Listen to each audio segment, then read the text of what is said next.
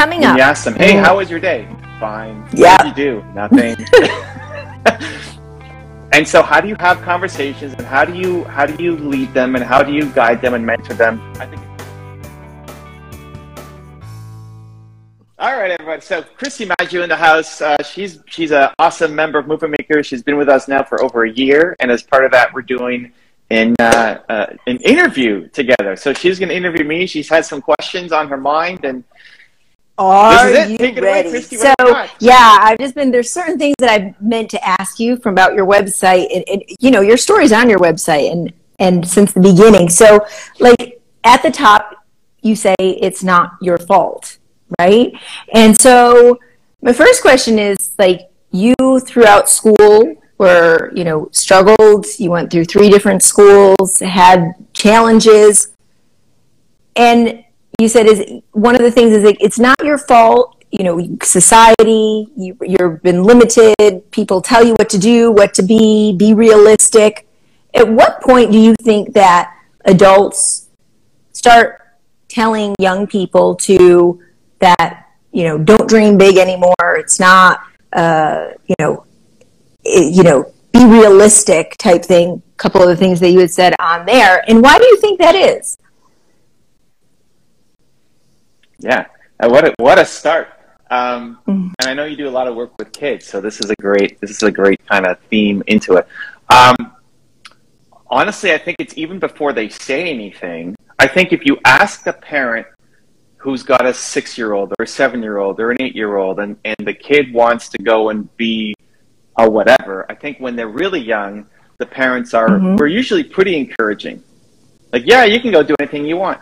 They have to take it more seriously once they're looking at university and college, like graduating high school, and like what courses you're going to pick. But I think even more than the words that people say is the actions that they're doing. And so if you have a 6-year-old at home and you're teaching her to go and do whatever you want and you could be X, Y, Z, but then you're not living it yourself, I think the actions speak a lot louder than the words.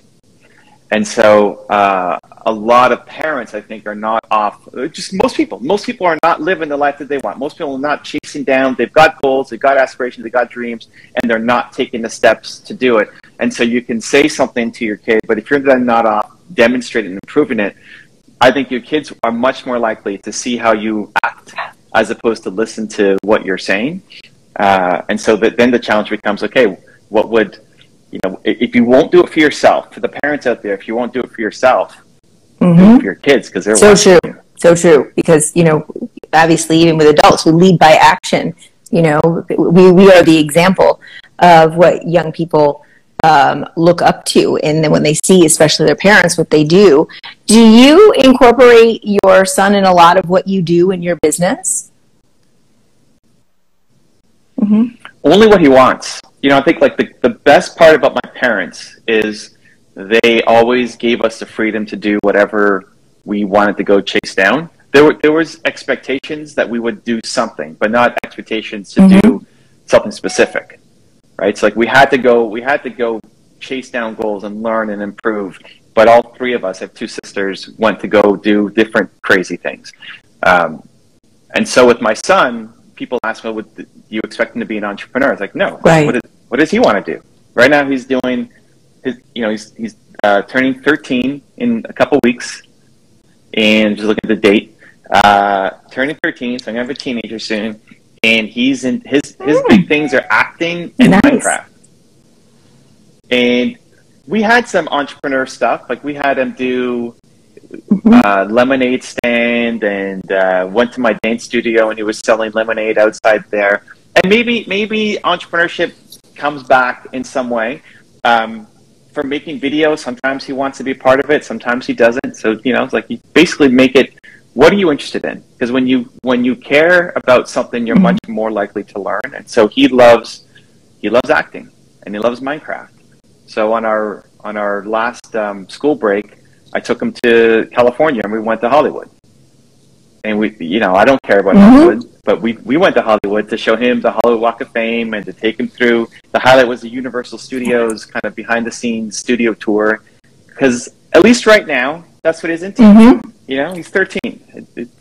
don't have to have him know what he wants How to do do. you introduce new things to him, right? Because we see a lot of young people who are saying, you know, I don't want to do that because I don't like it. Yet they've never actually tried it, right? So how do you feel that it's a good way to introduce something new, because you wouldn't necessarily know about it or not had their parent not, or an adult not introduced it to them? I think kids are being exposed to way more new things than what we as parents. That's true. You know, like just from what they watch on YouTube. You know, they're exposed to. I'm asking my son and my nieces and nephews for like new things to do. Right? What new videos are you watching? What new music should I listen to? What new things are trending? I'm asking them for what's new, as opposed to me teaching them what's new.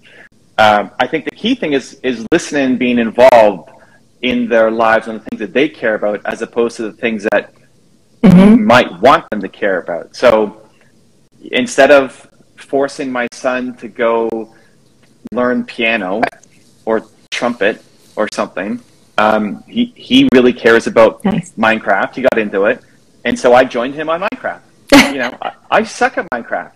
I didn't know, the first time I played Minecraft, I dug myself into a hole and couldn't figure out how to get out. Like, this game is stupid. but I learned and I got better and I improved, and there's a lot of creativity in Minecraft that if I didn't know what it was, it's easy to judge it as just a waste of time or another video game or something. And so because he's interested in it, we spend time, like, it's hard, you know, kids don't want to just sit down and talk about their life. I guess at least when you're 13 years old, 12 years old, right? Maybe when they're older, we'll see. But they don't want to just sit down and when you ask them, hey, how was your day? Fine. Yeah. What did you do? Nothing. And so how do you have conversations, and how do you lead them, and how do you guide them and mentor them? I think it's through shared activities, shared experiences. So if you want to show bouncing back after failure, you know, if I'm playing Minecraft and I got my full netherite gear, which is hard to get, and then I die and I lose all of it, right? And I'm starting over. Then what happens? Do I rage quit? Do I yell at my computer? Do I blame the creeper that blew me up, right? Or say, okay, that sucks. Yeah. Deep breath. We're starting over, right? And like that is demonstrating the life lessons. I think you could teach life lessons through anything. And if they actually care about that thing, then now I'm demonstrating how to be an adult, I guess, as opposed to having to be through the things that I learned through. So I don't have to teach through entrepreneurship or through books or through piano. Teach it through the things that they actually care about. We're looking at trying to do one of the things that I loved about my mom is every year she took one of the three of us to something that we cared about.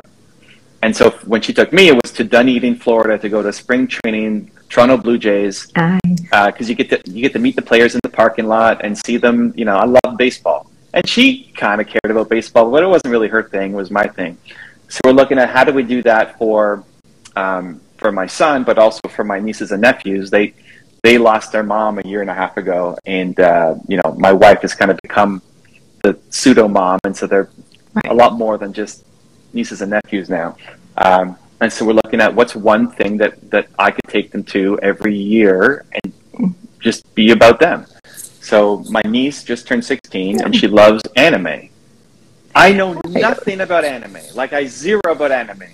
But I'm researching, like, when are the anime conferences and conventions coming up? That there's one coming up in LA, and I'm going to talk to her this weekend, and maybe that becomes a thing that I take her to. And let's go spend 3 days in LA at the anime conference, and I'll get into it. You know, I maybe I'm dressing up, maybe I'm standing in line waiting to do a selfie with like whoever famous person is, and it's not about me; it's about the experience with her. And on that, you know, trying to sit down and talk to her about life is challenging. But when you experience a trip together, and we're spending 3 days, it's just me and her for 3 days doing something she cares about. There'll be lots of opportunities for connection. And understanding and listening and life lessons inside of that. For sure. For sure. So yeah, actually caring and being interested in the things that they're interested in, as opposed to the things that you want to teach them. I love that. So you like I mentioned before, you had said that you were slow. You found it difficult a little bit. School. You went to 3 different schools. You had trouble making friends from time to time, and you weren't getting the extra attention that you needed. A lot of times, there's a lot of young people today that feel that way. And so a lot of teachers, and I have been one that included, had said, they just have difficulty learning. However, we know from you, Jim Quick, many other people, young kids, it was just the way that they were learning that was difficult for them. What do you think is a good way for teachers, education, instruction to happen today that what you think would have made a difference if it was a little bit different when you were in school? Well, one, I had an undiagnosed hearing problem. And it led me to, I would sit under my desk during school. Like the teacher would be teaching something, and I don't remember this anymore, but this is what my parents did. I would sit under the desk at school. Instead of sitting in my chair, I would sit under the desk at school and not pay attention. And they thought I was ignoring them or a bad student, and really I just couldn't hear anything. And so instead of sitting there feeling dumb, I tried to do something on my own. I think that is a challenge in that teachers have so many kids in a classroom, and to spend individual time with everybody becomes, challenging.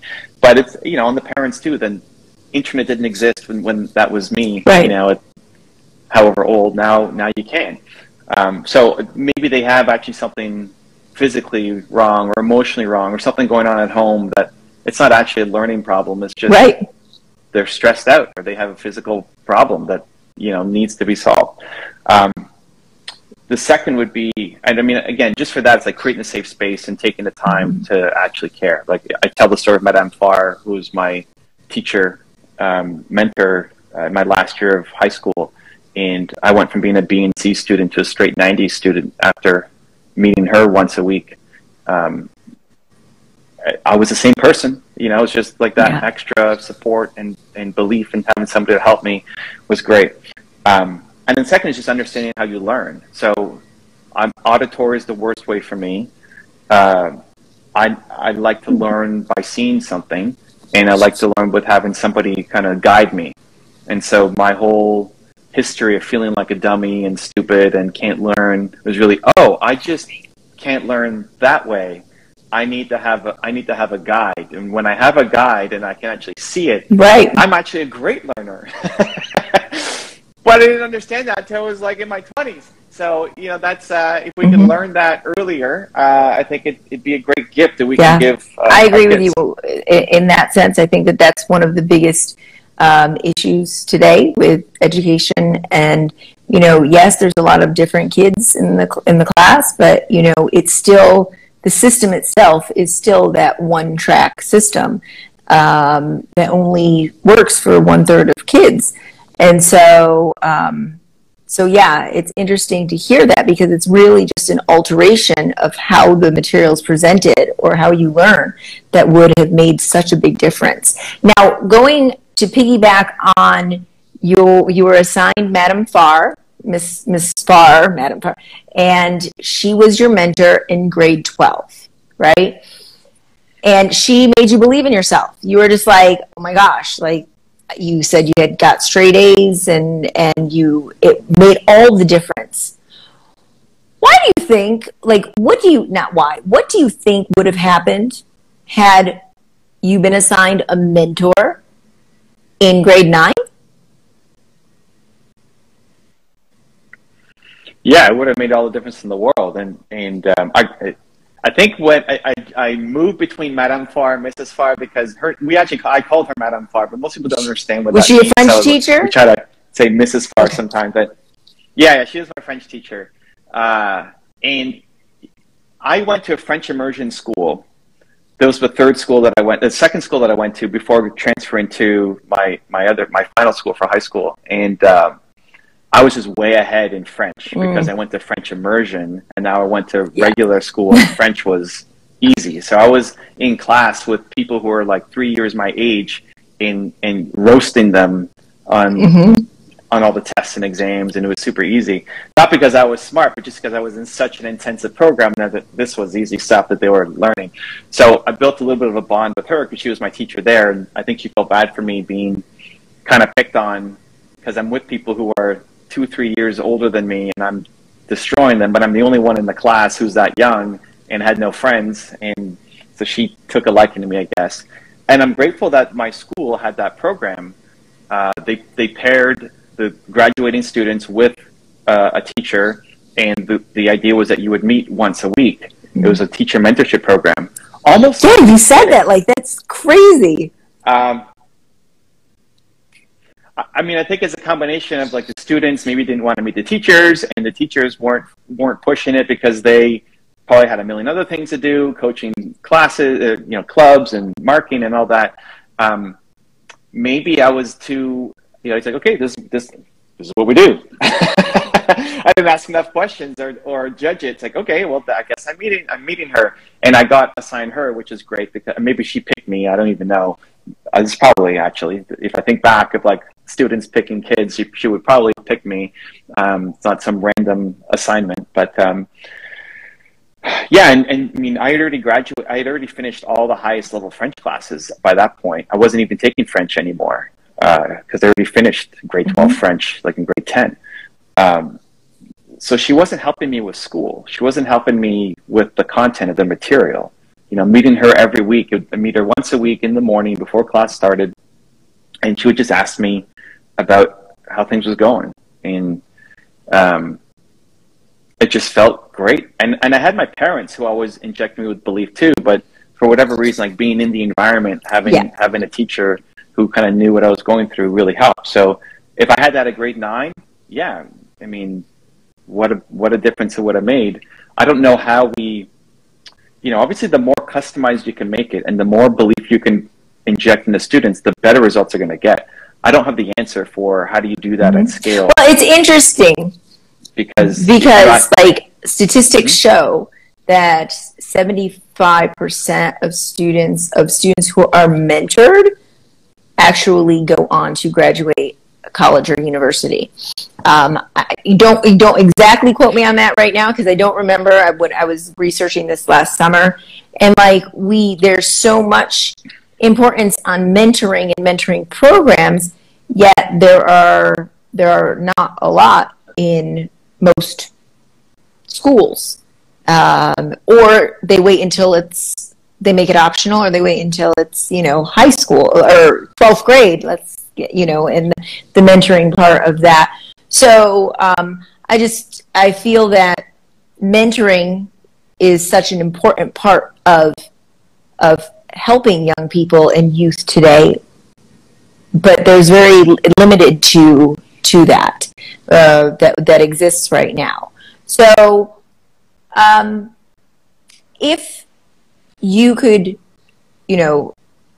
as you were not making friends, if there's a young person today who's doing the same thing with you right now, like feeling the same, doesn't have a lot of friends, or feeling left out or struggling in school, what do you say to them? It's almost like let's be like talking to your younger self, right? So what would you say to them? Well, what I would say to them would be more just listening. Like, I think just be an ear, more than anything else, more than like they need a friend. So just be their friend. Ask them, hey, what do you want to do today? Play Minecraft? Cool. I wouldn't judge them and say, go do this. Like, let's go play Minecraft together. Let's go to the anime conference together or whatever. Let's do something to just listen and be with them. Is going to go a lot further than telling them, well, you should do X. What I would be looking for then is how can they find community through the thing that they love? So how do they, if it's a Minecraft club, if it's a volleyball club, we're looking to get some of our you know, it's a great example. My nephew wants to join volleyball. You know, he was on YouTube watching volleyball tournaments and stuff. He's now obsessed with the volleyball. Like, how did that happen? I didn't tell him volleyball. Nobody told him volleyball. He just found the video on volleyball. So now we're looking at how do we get him into a volleyball program? Like, what's the closest volleyball? When does the season start? How do we get him in? How do we practice? Am I going to now be serving? Like, playing? I mean, yeah, exactly. Like I used to play volleyball just in like gym class, but I'm not a volleyball expert. But all of a sudden now maybe we get into volleyball, and maybe in 3 months he doesn't care about it anymore, and now he cares about badminton or he cares about something completely different. Cool. Like, I think that's part of the experience. And so doing it with them, but then encouraging them to be a part of something that they can. Everything that is done solo can be done in groups. Like volleyball requires it is a team sport, but Minecraft, you can join servers, you can play with friends. One of the things that really helped him was doing Minecraft and Valorant and being on, like, he went from being really shy and introverted to then doing voice comms where you're on a call with the people who are on your team and building friendships and learning how to communicate and learning how to talk to people through the thing that he cares about, instead of forcing him into band class or something that he doesn't actually Minecraft and Fortnite and all of that, because you could talk on there with them. You know, it was great for my like English language learners, because they would have to speak in English, because most of them that are there on there and want to play with speak English, so they had to. It was great. I was like, where are you practicing? They're like, Minecraft, Fortnite. I'm like, oh, good for you. Like, it was great. Well, because it's the thing they care about. Like Tim Ferriss, who wrote The 4 Hour Workweek, had a great example we were talking about when he's trying to learn a new language. He really loves martial arts and wrestling and physical contact kind of sports. And so he'll join those groups and pick up those books around that style. So if he's trying to learn Chinese, he'll learn whatever the martial art is in China and try to pick that up. And it'll force him to learn the language because he cares about the thing, as opposed to picking up just a textbook on the words. So yeah, I think it's fantastic. Like, you're trying to learn English and you care about Minecraft. It's actually fun, and you want to learn how do you say chop down that tree in English. Now you're actually curious about it, and you research it and you learn it, so you can apply it into your life. And that's where I think we get a lot of things wrong, is we tend to judge the actions. If you look at parents, and it's out of love for the most part, right? It's just they want you to succeed, but a lot of it, I think, in a 2022 environment is misguided, because the opportunities available to somebody who's, even me, I'm 42. The opportunities available to me at 42 compared to my parents at 42, it's just a completely different world. Like, you can make more money playing Minecraft now and making videos and winning tournaments than you can being a lawyer. So true on that one. Last question, okay? And so I really want you to know, if you had to paint a picture in your mind, what does the ideal school or education look like? I've struggled with this one. I don't have an answer. I haven't spent a huge amount of time really think tanking it. So I would almost flip the question. Like, I'm curious what you think, and maybe you can add that at the end. I think mentorship definitely plays a bigger role. I don't know how to scale it. I don't know if it requires having more people coming in, more parent volunteers, more. I think less just here's what you have to learn. Like, most of the stuff we learn is forgotten. Most of the stuff that you pick up is really just memorization to pass the test. And so it's not really training us to learn things that matter. And I think I struggle with this with my son and my nieces and nephews, where it's like, this is useless. Right. Like, I'm never going to use this, right? Why am I studying this? Yeah. You're right. I got nothing. It is useless. I don't use any of this. Like, the chance of you actually applying this is pretty much zero, but it's good building the discipline and the structure. Absolutely. So go do it. But it's not as strong a message. But yeah, definitely trying to figure out ways to teach kids how to learn. I think it's the most important than teaching them what to learn. Like, how to learn versus what to learn is huge. People can learn. Bill Gates had this great quote, which I've been playing with. And I'm going to kind of mess it up word for word, but the idea was you can learn a lot more when you're in community than trying to do it on your own. So even if college or university or the school system is not structured very well, the fact that you're doing it together really increases your ability to follow through, really drives up your likelihood of following through, which if I look at movement makers, it's what I'm trying to do is that there's no set curriculum. Yeah. It's like, what do you guys want to talk about? What do you want me to talk about? Like, what's the theme for this session? Because I want to make content and have discussions on what you guys care about the most. And it's never a photocopy of what was 2 weeks ago or a month ago or 2 months ago. It's always like the latest of what I'm working on. But then the collaboration and connection between you guys as well, I think is important. I don't know that we even need, like, just thinking out loud now, brainstorming while you're here, like the fact that we even put people in groups based only on age is probably ridiculous. Absolutely, because you have different levels, right? You kids are at different levels. They could be at one level in math or a different level at something else. And so, you know, okay, you're in 11th grade or 10th grade simply because you're, you know, this age, like it's almost absurd. So, yeah. And different interests, like people care about. Honestly, I think if you look at the club system, I know different schools that have different clubs. If you look at life skills and actual value, kids probably. I'm going out on a limb on this one, but I would guess that kids get more value out of the clubs than they do out of the actual classes. So if I go to a chess club, and everybody there cares a lot about chess. And it's all sorts of ages because it's the entire school, but it's only the 80 people who care about chess. And I'm learning and I'm making connections and friendships and strategies, and I'm competing, but also playing with some of the people who are at similar levels to me, even if they're different age groups. I think that's probably the highest value. So now how do you replicate that out? And how do you create curriculum? It's not even curriculum. How do you create? It's, you know, I don't know what alternative schools are doing, but and how do you have mentors come in who actually are living their life? You know, like most guidance counselors don't like their own life, and so they're now giving guidance to other kids on how they should live their life. So I do a lot more community. Yeah. I do a lot more involvement. I do a lot more asking people to come in and speak. I do a lot more customization. I do a lot more mixing of interests and age groups. A lot more action as opposed to studying. Like, let's go out and build something, make something. Even in my 4th year university course on entrepreneurship, it was just about writing a business plan, and I was already running my business at the time. Like, go and create a company. Go do something. Go instead of just studying in a textbook, right? But all of that requires a completely different way of thinking about education.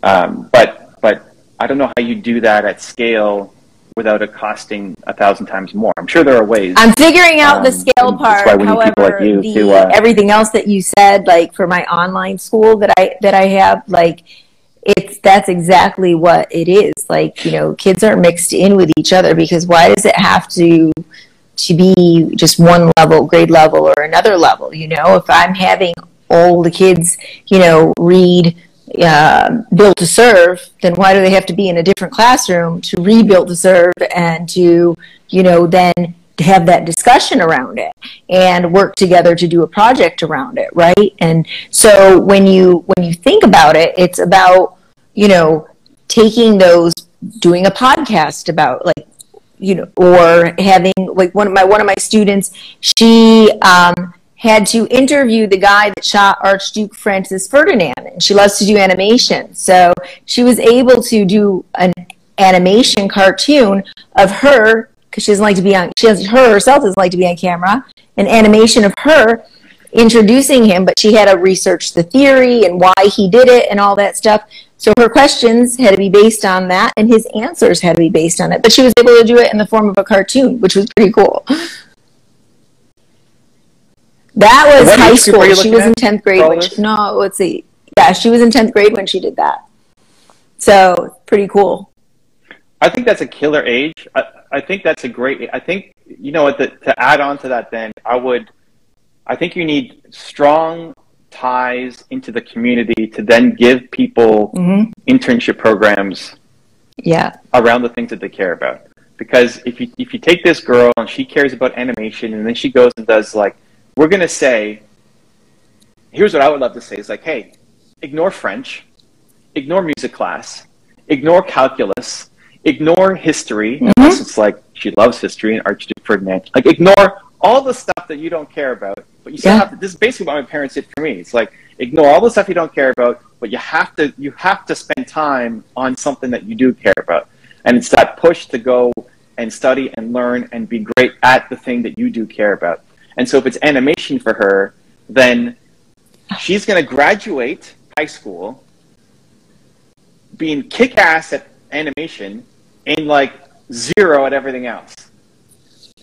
Which, how do we set her up to then have success in life? Which would be, let's get her some kind of opportunity either to start her own business in animation or intern at an animation company who, when they hire her, will not care about her French mark or her trumpet mark, or like all they care about is can she do the job.